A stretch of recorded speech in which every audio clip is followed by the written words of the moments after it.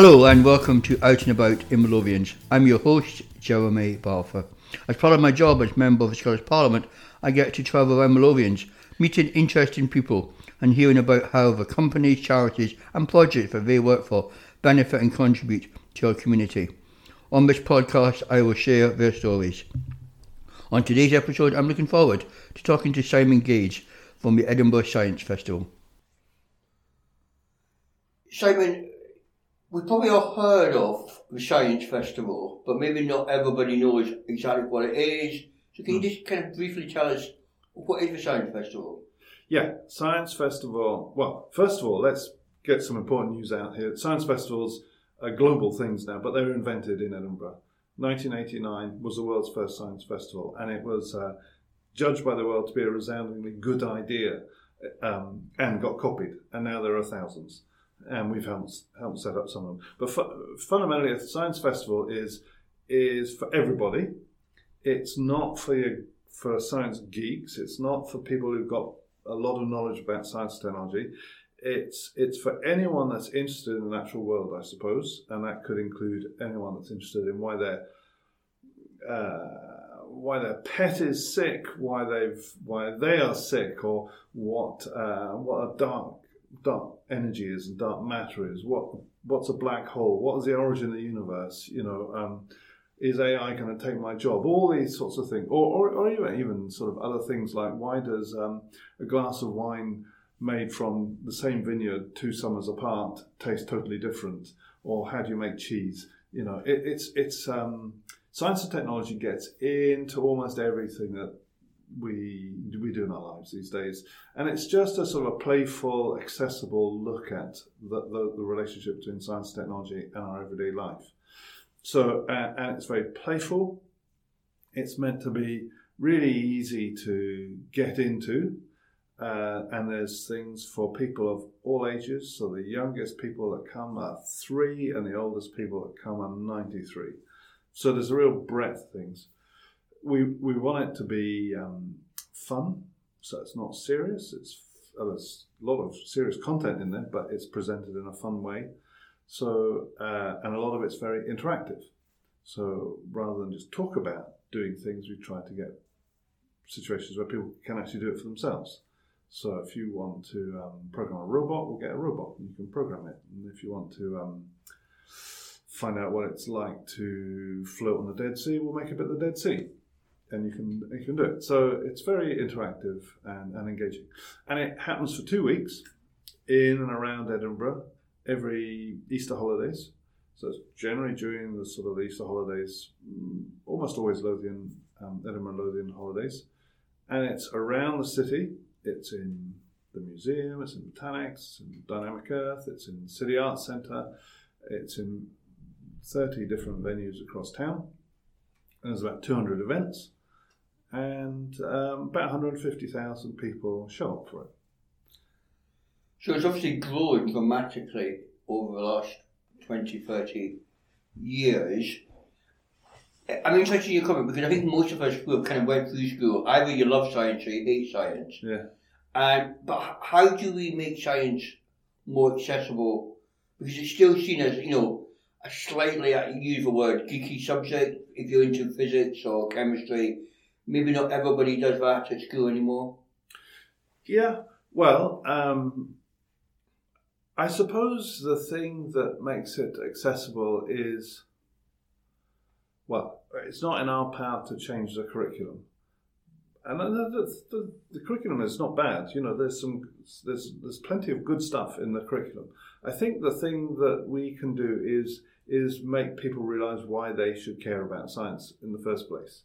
And part of that is about linking what is in school called science to the sorts of problems people either want to be part of solving or care about. So if you care about the environment, if you care about climate change, or you care about conservation, or you think you want to work in a caring role later on in life, or even if you're just interested in the chemistry of cooking, these are all things rooted in some science and technology. So I think it's more about actually linking what might be rather traditionally categorised subjects at school to what you want to do with your life. What's your contribution you want to make as you grow up or as you go through your career? And if you sort of start picking into that, you realise that a lot of the careers and all the problems we want to solve have a scientific and technological component to it. So that's part one, is sort of linking, making it relevant, I suppose. The other bit is to convince people that it actually isn't difficult.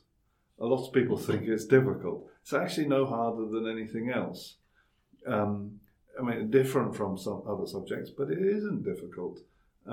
So I think there's some degree of people being frightened off by it because they think you've got to be super brainy to do it or whatever. So make it relevant and then make people realise that it's not any harder than anything else, and give them some. So what we try to do is give people experiences that are positive. So they think, actually, yeah, I can do that. That's really easy. I'm going to stick with it. I'm going to do more of it. And that's one of the maybe issues we face as a wider cultural context, is that we're still struggling to get people into STEM subjects, going on to study at university, going on to do it. And particularly maybe ladies, girls get interested in it as well.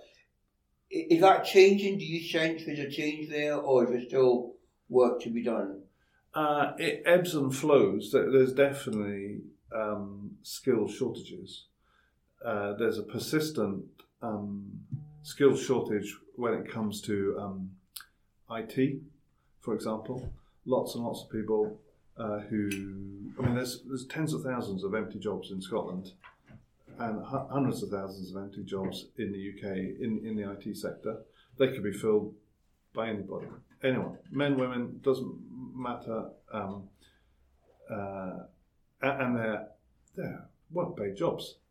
Interesting, well-paid jobs. So it's a bit of a shame that gap is not being filled. Engineering also is another area where women are put off engineering a bit. See it as a rather male-dominated area, but there are dozens of great jobs in engineering that are waiting for talented people to go and fill. And so, broadly speaking, there's a chronic shortage of people. And if you think about some of the transitions that we want to go through, like the transition to a low-carbon economy, for example, or enhanced health provision, these are all areas that aren't going to happen at the speed we want them to happen at unless we fill these skills gaps. Yeah, which is an interesting challenge for us going forward. Coming back to the festival, 2 weeks a year, you said, around the Easter holidays. So presumably you have 50 weeks off for the rest of the year and you sit back? Just do nothing for 50 weeks. It's amazingly brilliant. Yeah, it's the best job that anyone could have. Not really, no. So the festival is a bit that people see, but in addition to that, we if you go through the calendar, so the festival ends sort of middle of April. Throughout the summer, we're doing events with community groups.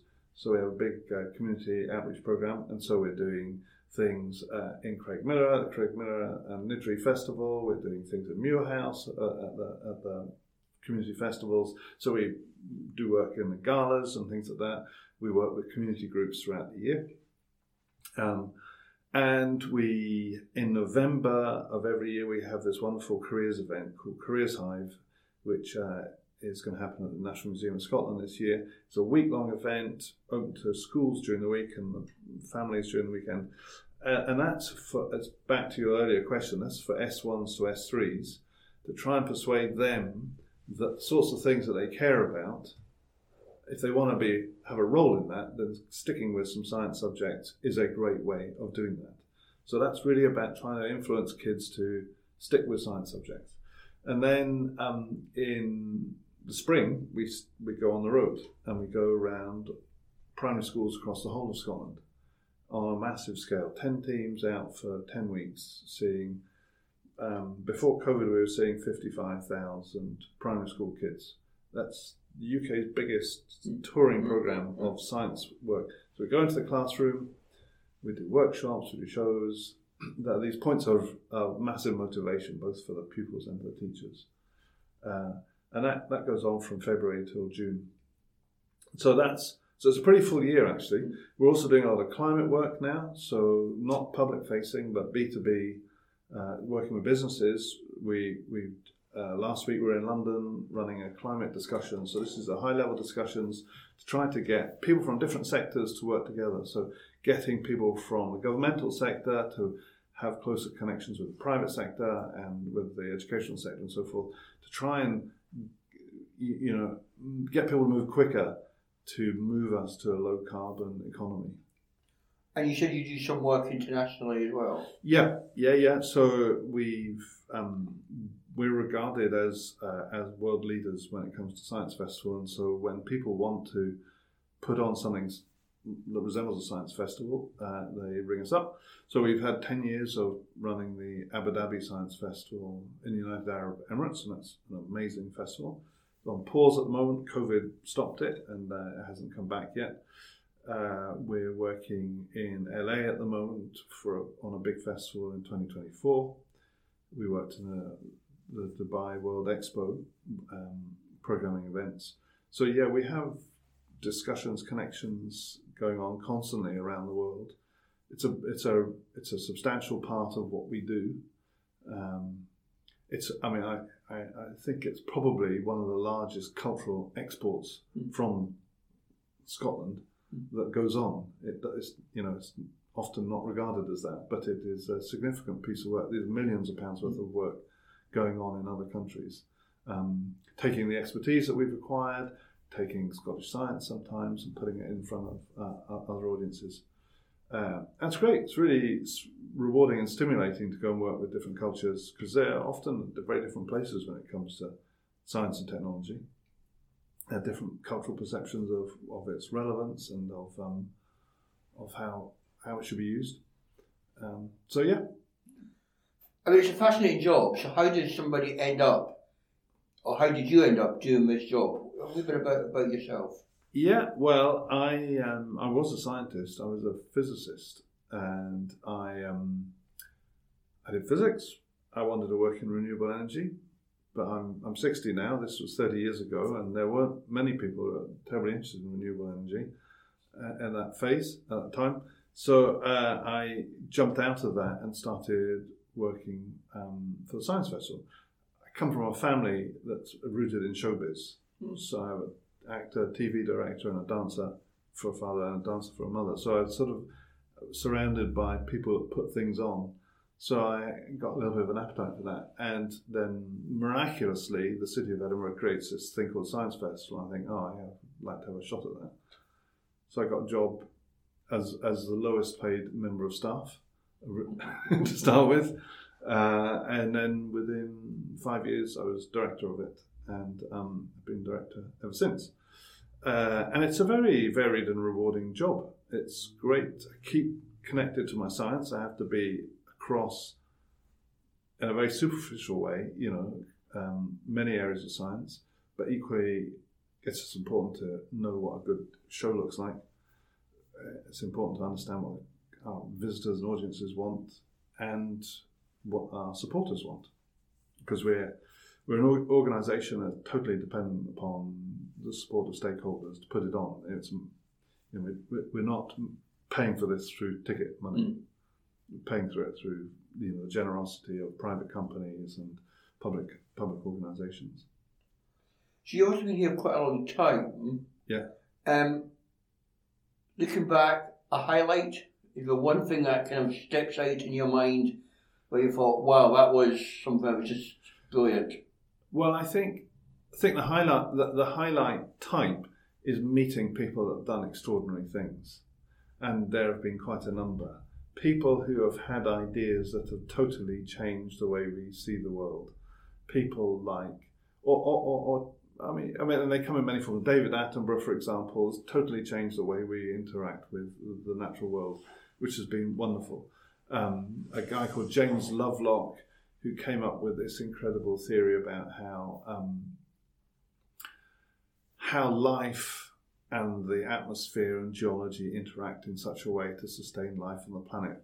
Totally radical idea. He had it, and he was proved right. People that have gone off and discovered the black holes in the middle of the universe. one of my favourite pictures of all time was taken with the Hubble Space Telescope. There was a time when Hubble, once it was fixed, produced amazing images, and the one of the best images though was taken by pointing the Hubble for a very long time at a dark piece of sky where there was nothing, and a lot of people thought this is a waste of time. That we're just going to get a blank sheet, basically. They did this experiment, and the most incredible image came back of a dark piece of the universe actually teeming with not just stars, with galaxies. There are 3,000 galaxies, or there are thousands of galaxies in this, and it was just sort of mind-blowing. And we were running this event at the Science Festival. I ended up having supper with a bunch of astronomers, and he said, "Oh yeah, I worked on the Hubble Space Telescope." I said, "Oh, amazing! My favourite image of my entire life comes from." And he said, "Yeah, I took that." Wow! You meet the people who had the boldness to sort of think, "We're going to try that." So I suppose that's the fun bit of being in this role, and the absolute pleasure is you meet people that have done extraordinary things. But then there's another type of pleasure also, which is about putting things on that the public really, really love. There was one, and it's not always part of our festival. So, for example, Hogmanay, we worked with the Hogmanay Festival, and we managed to get Tim Peake, British astronaut, to send a New Year's message to the people of Scotland. And, that was just something. We happened to have the connections in both the people that running Hogmanay and the European Space Agency. And we pushed for it, and it was hard work, but we got it. And then at 4 minutes to midnight on the night he was in space, 65,000 people in the streets of Edinburgh have this amazing surprise where they say, "We're now going over to Tim Peake," and there he is. And they just go wild. Yeah. So you think when you create situations where you give people a moment of inspiration that they really appreciate, that's lovely. And it can be in that situation, or it can be in a primary school classroom at the end of a small track, on the Highlands of Scotland. Yeah. We'll come to a couple more questions. This will be quite difficult. Are you optimistic about the future for science? Do you think, even with all the issues we face, we can get there? Moderately. I mean, science is we take the biggest crisis we face, which is the climate crisis. We have all the solutions we need to fix it. The technology exists. I mean, there are a few that need to improve, but fundamentally, we have what we need to avert that crisis. And so in that regard, and the ones that we need to add on, they will come. It's just a question of hard work and effort and intelligence, and you can get on and do it. So I'm a big believer that science and technology, given the right sense of purpose, will solve a lot of problems for us, done carefully, and that's despite the fact that many of the problems that we're facing have been caused by science and technology. But it's the interaction between the science and society that tends to either generate the problems or slow up the progress. So broadly speaking, I'm optimistic. The climate crisis does worry me a lot, because we're massively running out of time, and there's a lot of inertia and deliberate dragging of heels from certain sectors that is really going to hurt. Okay. Yeah.